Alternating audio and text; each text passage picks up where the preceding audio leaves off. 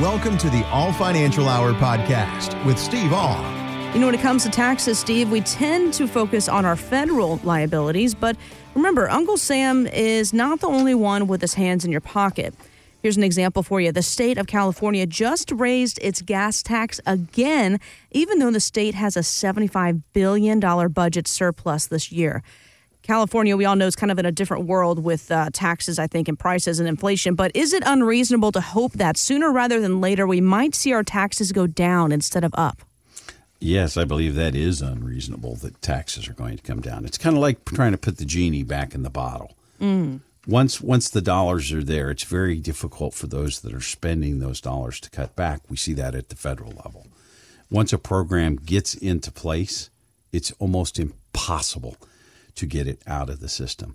Now, you guys will hear me talk about taxes a lot, but they mentioned the gas tax. I believe the state of Missouri is a little bit wrong in not raising their gas tax. You know, we have one of the lowest gas taxes in the country. And if you've ever did the drive between Springfield to St. Louis on a Sunday, the roads are crowded. The trucks are thicker than all get out. If we had a little bit more gas tax, we might be able to make some of those 2-lane roads 3-lane roads. We might be able to do something more to alleviate some of that problem. But again, the state of Missouri has the lowest gas tax. Now, you got to realize we're paying, and we complain at 3-something a gallon. The state of California is paying $5. Exactly. So that is a big difference. And a lot of people are leaving the state of California because of their tax issues. And they're going to places like Florida and Texas so that they can escape some of the income taxes. But I think it's also having had an office in California at one time, it's not only the taxes in the state of California, it's a lot of the restrictions on businesses that are causing businesses to leave the state of California. But if we go down and these people move from California and want the government to take care of everything like they did in the state of California, it's going to be just like California. They'll adapt a lot of those same policies. So as long as we do that, if you're thinking about moving to a place that does have lower taxes, give us a call because we want to look at all of the options around there. Florida does not have a state income tax, but they have higher real estate taxes. Insurance is much higher because of the hurricane possibilities. So there are pluses and minuses on almost everywhere that you go. When we have people that are actually looking to move to a different place, the suggestion that we make is, why don't you rent a place and figure out if that's someplace that you want to stay before you buy? It's just a suggestion. It's worked a lot of times. We had somebody move to California. They figured their expenses were going to be X. Their expenses were almost twice what they thought they were going to be.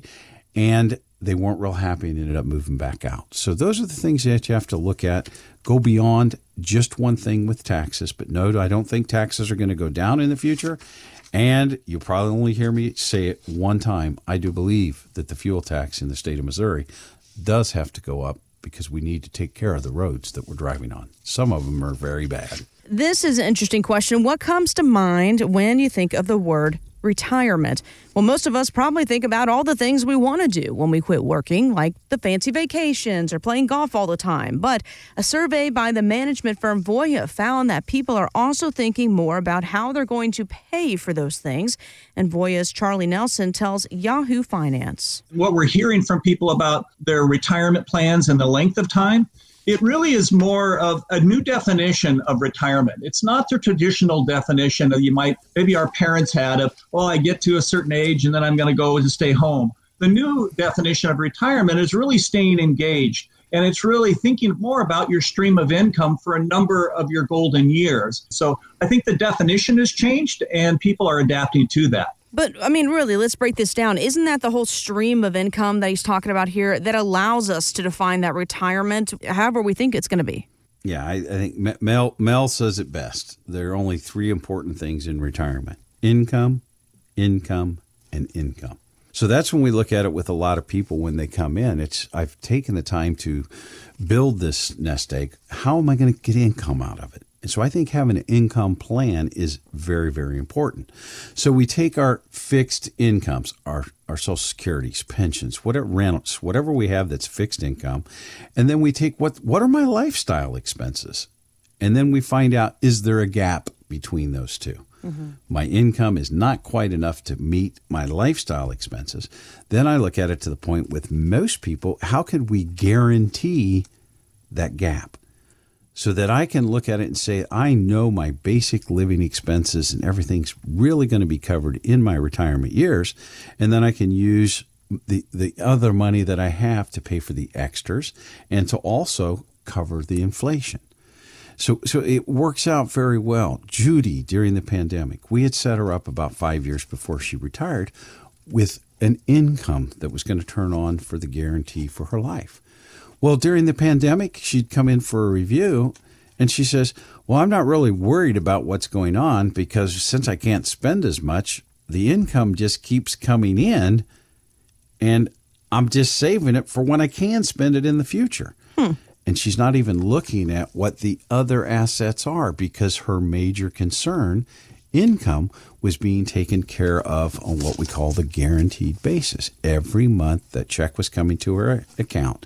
And she said it kind of made her feel at peace that she didn't have to worry about what was happening with the rest of her account because she knew her lifestyle was being covered with the income that we had generated from her portfolio.